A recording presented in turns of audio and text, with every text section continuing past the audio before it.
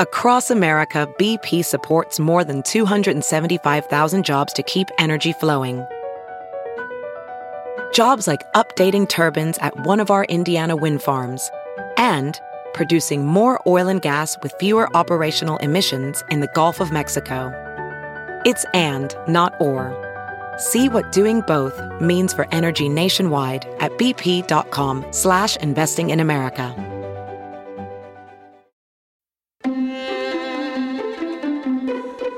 From the Jill Schwartz Memorial Library here in sultry Savannah, this is Obscure Season 3, Wuthering Heights. I am your host, your friend, your ear lover, your literary mansplainer-in-chief, and Georgianologist Michael Ian Black, coming at you from the first couple days of 2022, the new year is upon us, and some things are unchanging. For example, I have in my possession a big mug of English breakfast tea with just a splash of milk. And I'm trying to determine if it's too hot to sip or not. Let's find out. Yes, still too hot to sip. The new year began here in sultry Savannah with unaccustomed sounds to my carpet-bagging ears. The sounds of fireworks, yes, but also the sounds of automatic gunfire. I should say semi-automatic gunfire. There's some real redneck shit that goes on down here where people just shoot their guns off into the air to ring in the new year. And the wife and I were planning on taking a stroll down to the river where there are fireworks and celebrations and crowds gathered. It's probably a 15 or 20 minute walk from our haunted mansion. And we got out there and Martha starts hearing, the gunfire, and she's thinking, well, those bullets come up. They got to come back down. And she said, maybe we shouldn't walk to the river's edge. And, I was fine with that. I kind of wanted to get my steps in because it's it's probably 5,000 steps there and back. But, I also didn't want to have a bullet fall on my head. So we came back in, and I haven't heard of any casualties of the evening. I suspect there were none, but it was somewhat disconcerting nonetheless. As I may have mentioned previously and just re-mentioned with my steps, I am trying to make up for 2 years of COVID Tostito eating. I have been restricting my caloric intake for the last, 6 weeks? No, less. 4 or 5 weeks, something like that. And, trying to get back down to fighting weight because, I got that big fight coming up. And it hasn't been that bad. The worst part of any diet I find is just the start. And then you just kind of get into it, and it's generally fine. And then about 2 months later, you give up. That's generally the way I do it. But so far, it's been fine. I'm allowed to have my English breakfast tea, no problem. I'm just eating chicken breasts and salad and mustard. And I bought some jalapeno peppers to put on my salad yesterday, and that just livened things up. So, it's not so bad. I don't mind it so much. And, my life since last we spoke in 2021 has remained largely, as I said, unchanged. What is new? I'm trying to think of what's new. Nothing? Nothing is the answer. 2022 has begun just as 2021 ended, with a variant of the COVID-19 virus racing across the country everywhere you go now. It seems like you're putting yourself in danger of contracting the Omicron. And I haven't gotten it yet, but I expect I will. How could you not at this point? Yeah, I'm vaxxed. Yeah, I'm boosted. Yeah, I've got the constitution of a ox on steroids, but at the same time, so many people are getting it or getting it again. The difference between now and back then meaning before we were vaccinated and before there were treatments, was you thought to yourself, oh geez, what's going to happen if I get the COVID? And you thought, well, there could be a bad outcome. Now, once you're vaccinated and everything, you think, well, I'll just be out of commission for a few days, which would be fine ordinarily for me, except I'm not in commission. So I have nothing to decommission. My commissioning is the same whether I'm sick or not, so I might as well not be sick. Since it's not going to give me a break from anything, I'm already on break, probably a permanent sort of break. So another thing that carries over from 2021 to 2022 is the anxiety, the professional anxiety that kind of prompted my move to Savannah in the first place. That professional anxiety has not abated one little bit and sees no sign of abating. What would cause an abatement? A job. But this is my job. Pretty much my only job right now, and the pay is terrible. Nonetheless, we are underway with our journey, and so far, a delightful journey it's been. We're in Chapter 3, I believe, of Wuthering Heights. Last time we met, Lockwood had fastened himself in a little futon cabinet and started reading letters from the previous occupant, Catherine, who was sort of giving us information about the family and her relationship with Heathcliff growing up. And when we concluded last time, she was just sort of wrapping up an entry into her journal. So let us pick up again, Chapter 3, Wuthering Heights.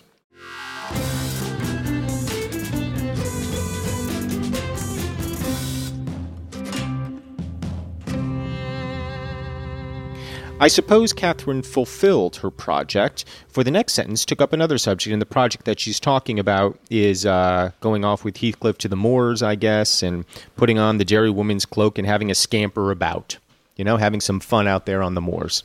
And that sounds pleasant enough, does it not? There's some sound emanating from my house right now.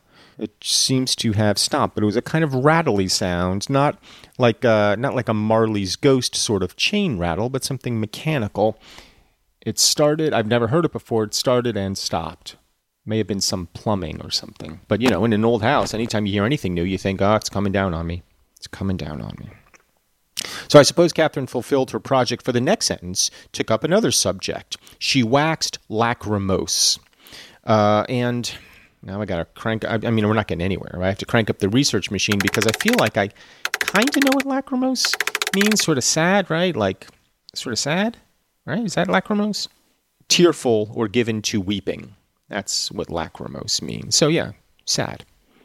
Could have just said sad, Emily. You could have just said sad, Emily. You don't need to show off.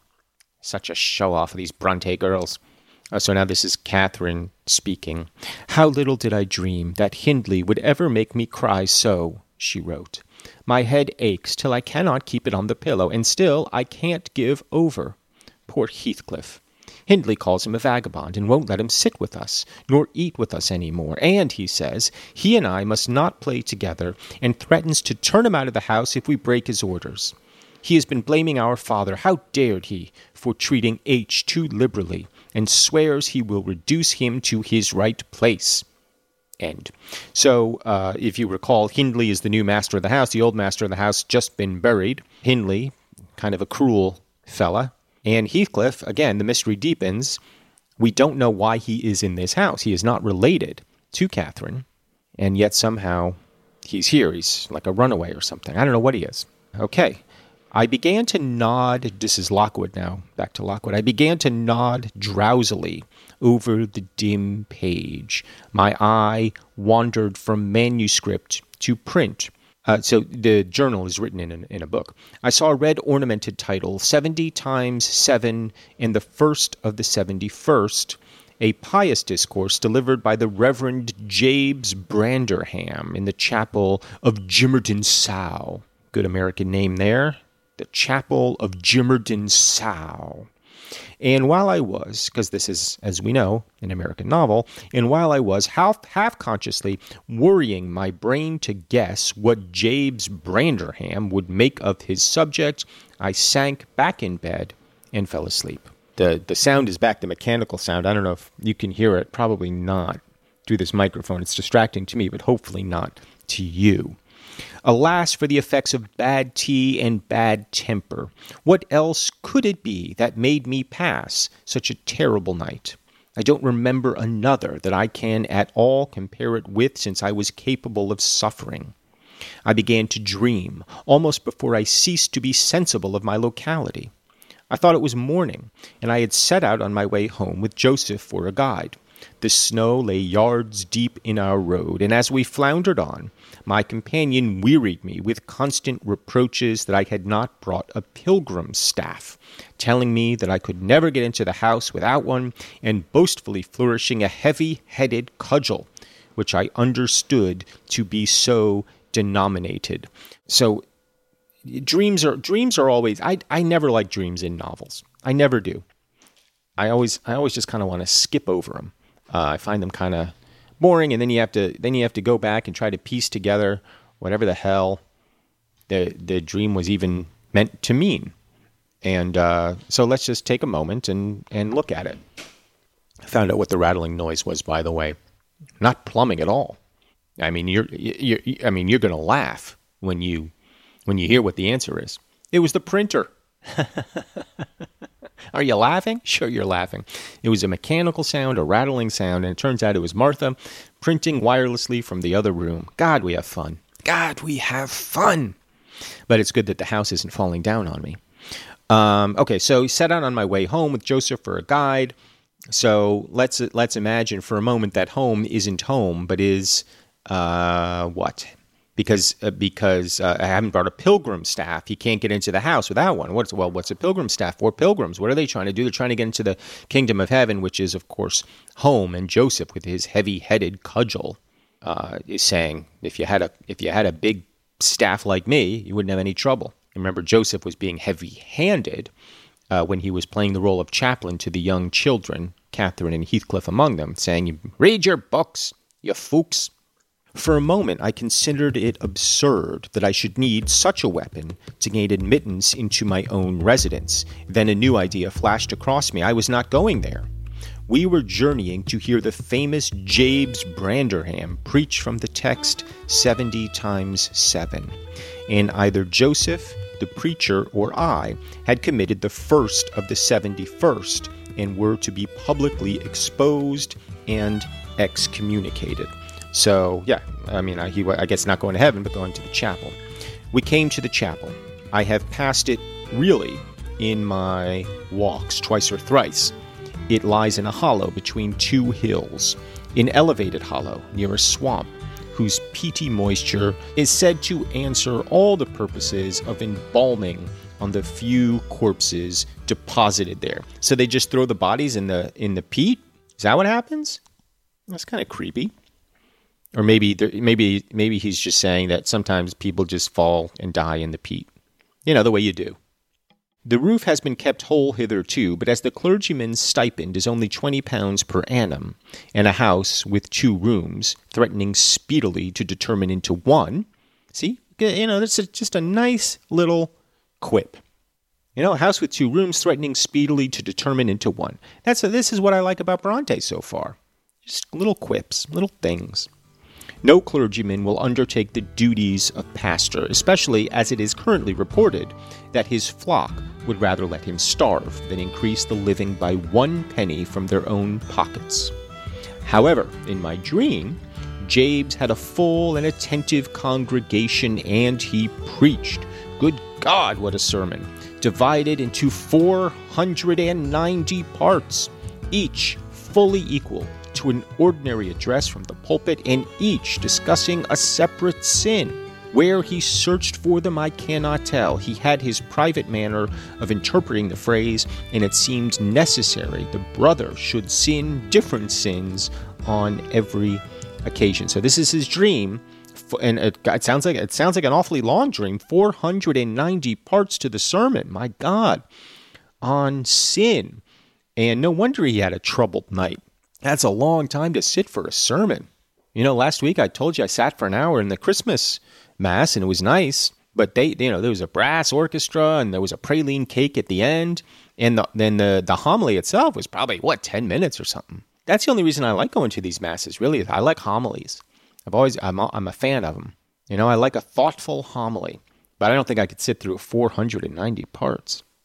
They were of the most curious character, odd transgressions that I never imagined previously, meaning the sins. Oh, how weary I grew, how I writhed and yawned and nodded and revived, how I pinched and pricked myself and rubbed my eyes and stood up and sat down again and nudged Joseph to inform me if he would ever have done. I was condemned to hear all out. So in the dream, he heard this 490-part sermon.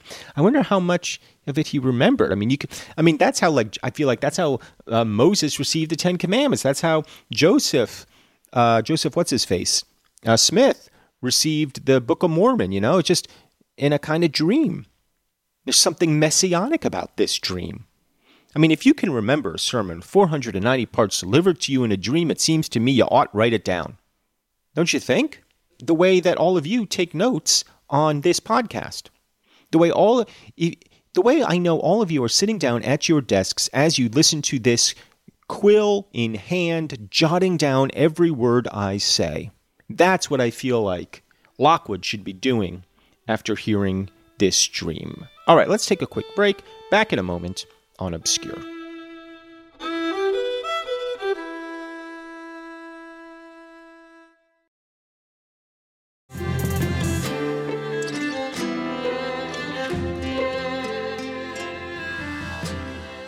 Back now on Obscure Wuthering Heights. We're in the middle of a dream. It's a long dream. It's causing a troubled night for poor Lockwood there in his bento box at Wuthering Heights. And he's complaining, and he says, I was condemned to hear all out, all of the sermon. Finally, he reached the first of the 71st. So I guess that was the first half of the sermon. At that crisis, a sudden inspiration descended on me. I was moved to rise and denounce James Braderham as the sinner of the sin that no Christian need pardon. Ooh, what's that sin? I denounce James Braderham as the sinner of the sin that no Christian need pardon. What sin is that? Is it apostasy?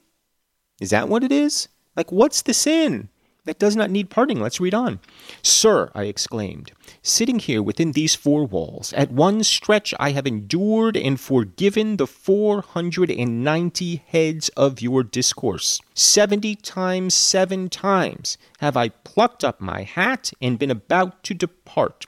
70 times 7 times have you preposterously forced me to resume my seat. The 491st is too much. Fellow martyrs, have at him. Drag him down and crush him to atoms, that the place which knows him may know him no more. Hell, I guess. So he's basically saying, kill him! Kill him! Thou art the man, cried Jabes after a solemn pause, leaning over his cushion. 70 times 7 times didst thou gapingly contort thy visage. 70 times 7 did I take counsel with my soul. Lo, this is human weakness. This also may be absolved. The first of the 71st is come. Brethren, execute upon him the judgment written. Such honor have all his saints. Oh, so it looks like Jabes just turned the tables on poor Lockwood. Lockwood said, kill him. And Jabes said, no, good sir, we shall kill you, because you are the devil himself. The devil himself, come. With that concluding word, the whole assembly, exalting their pilgrim staves, rushed around me in a body, and I, having no weapon to raise in self-defense, per Joseph's warning, commenced grappling with Joseph, my nearest and most ferocious assailant for his. In the confluence of the multitude, several clubs crossed, blows aimed at me fell on other sconces. Presently the whole chapel resounded with rappings and counter-rappings. Every man's hand was against his neighbor, and Braderham, unwilling to remain idle, poured forth his zeal in a shower of loud taps on the boards of the pulpit, which responded so smartly that at last, to my unspeakable relief, they woke me. Whew. Well, that was a dream. I mean, should we just read on, or should we try to interpret it before we get to Lockwood's interpretation, which presumably is coming of some sort? He is brought to this place.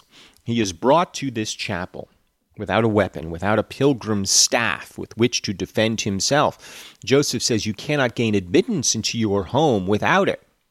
There he is forced to endure a sermon on sin. At a certain point, he can take no more. He condemns the preacher and is then condemned himself to be beaten by the congregation. What can it all mean?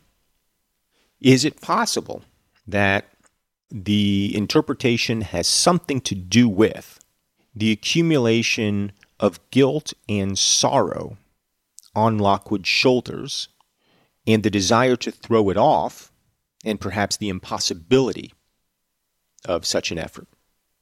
I don't know. That's the first thing that comes to mind, and why dwell on it when we're probably going to get the answer of some sort in the next paragraph? So they woke me. And what was it that had suggested the tremendous tumult? What had played Jabe's part in the row?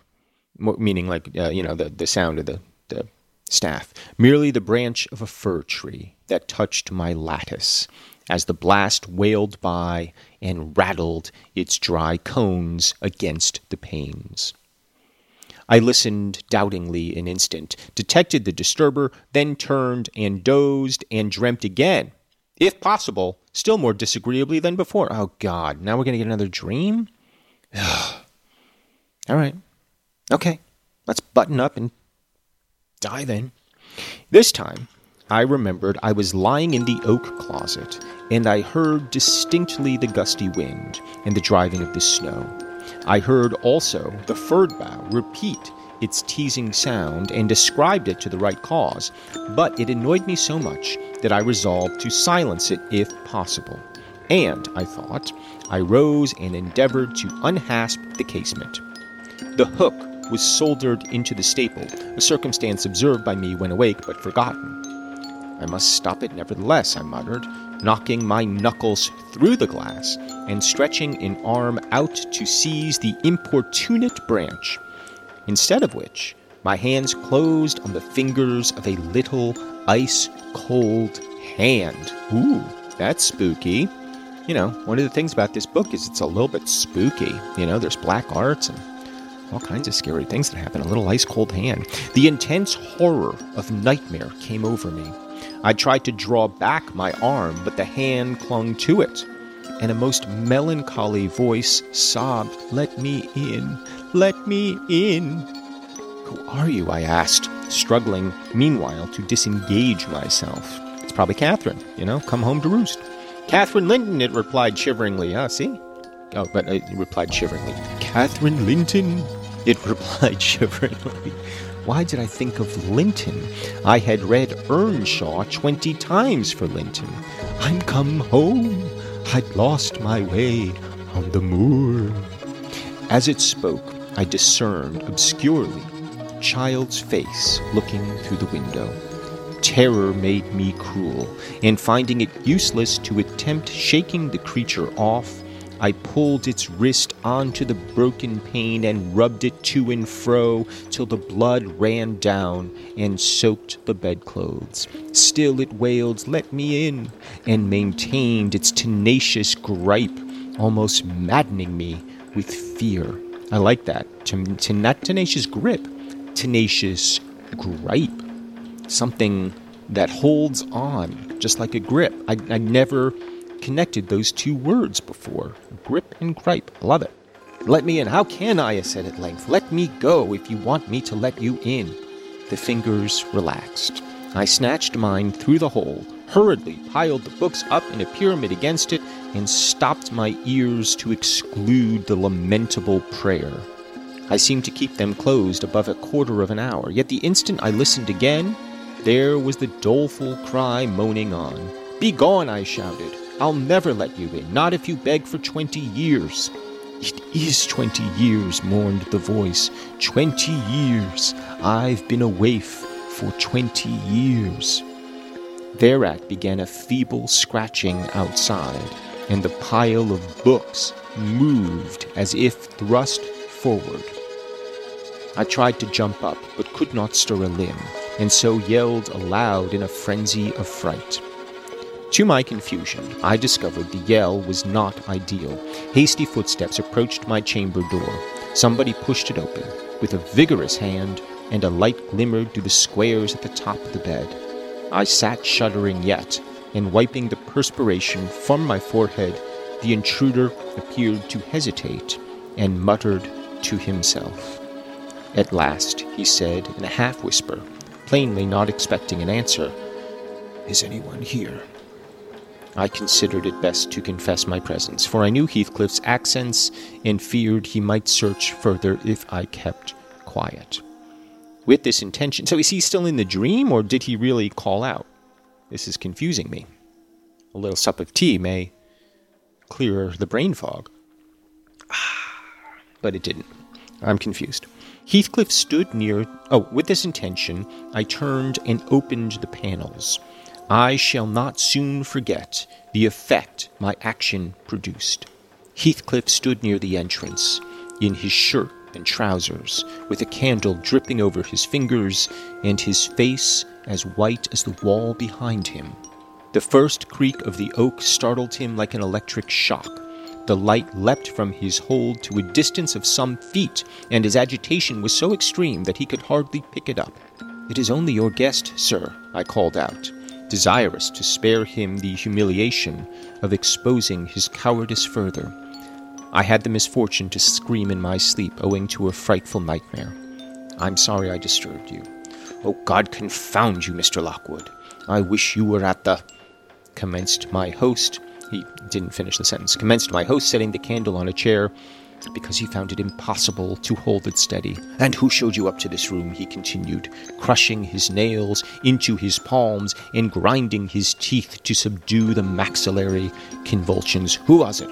I've a good mind to turn them out of the house this moment."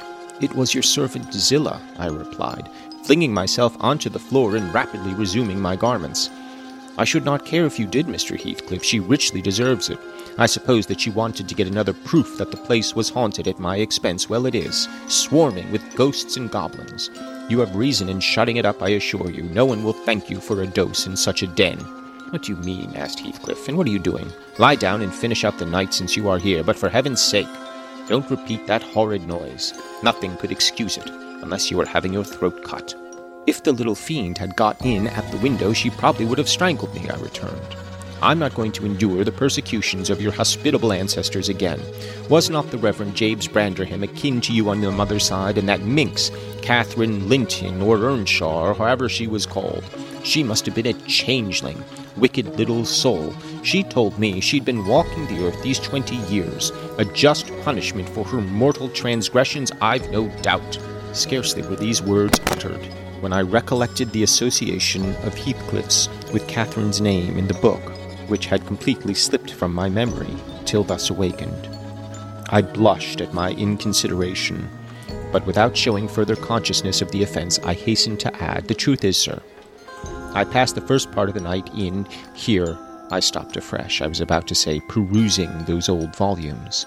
Then it would have revealed my knowledge of their written, as well as their printed contents. So, correcting myself, I went on, and spelling over the name scratched on that window ledge.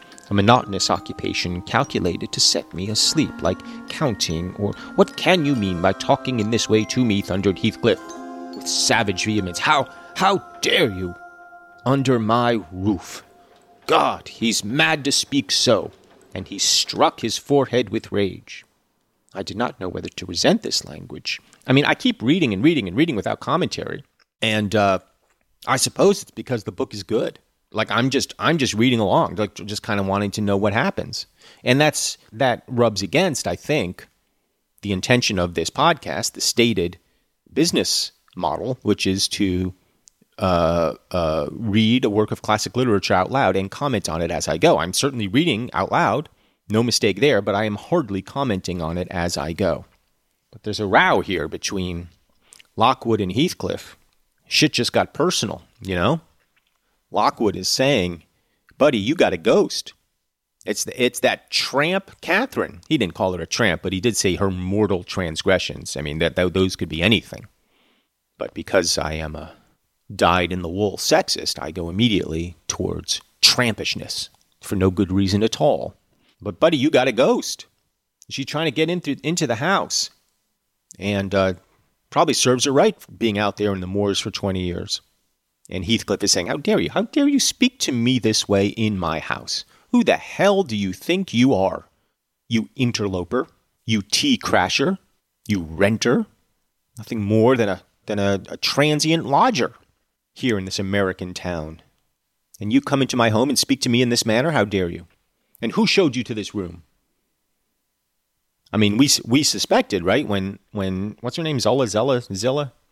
What's her name? Come on, Michael. Well, you know, I mean, the house lady, Zilla. When she showed him, she said, look, I'll take you up to the room, but Master doesn't like anybody in there. Why? I don't know. Because it's haunted, dummy. She knew it was haunted. No wonder Heathcliff doesn't like anybody in there. That was Catherine's room, you know, and she gone. She's out there on the moors trying to get back in, but she can't. And in his imaginings, Lockwood is being beaten about for interfering in the comings and goings of this household. So we'll end it there. I resolve, this is my New Year's resolution, I resolve to do a better job commentating as I go than just reading along, because you can just buy an audiobook for that, and chances are they're going to do a much, much better job of just reading the book than I am. But they'll do less complaining about Savannah than I will, and the bullets falling on people's heads. So we'll end there. I hope your new year was pleasant, no matter what time you are listening to this. It could be years hence. I hope your new year was pleasant, and I hope it continues to be pleasant and shall be pleasant in the future, whenever this recording finds your ears. But here, in early 2022, all things are status quo. And status quo, I will remind you if you are listening in some future generation, is shite. And that is my gripe.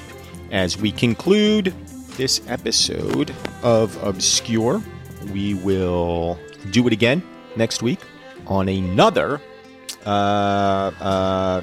commentating. Nah, it's not good. On another read aloud. Not better, I guess. On another read aloud episode of Obscure. But until then, I wish you adieu.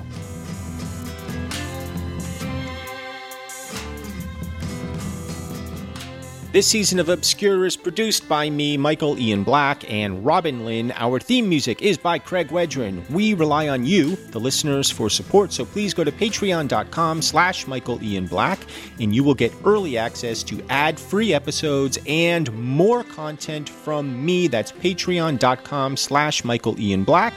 See you next time.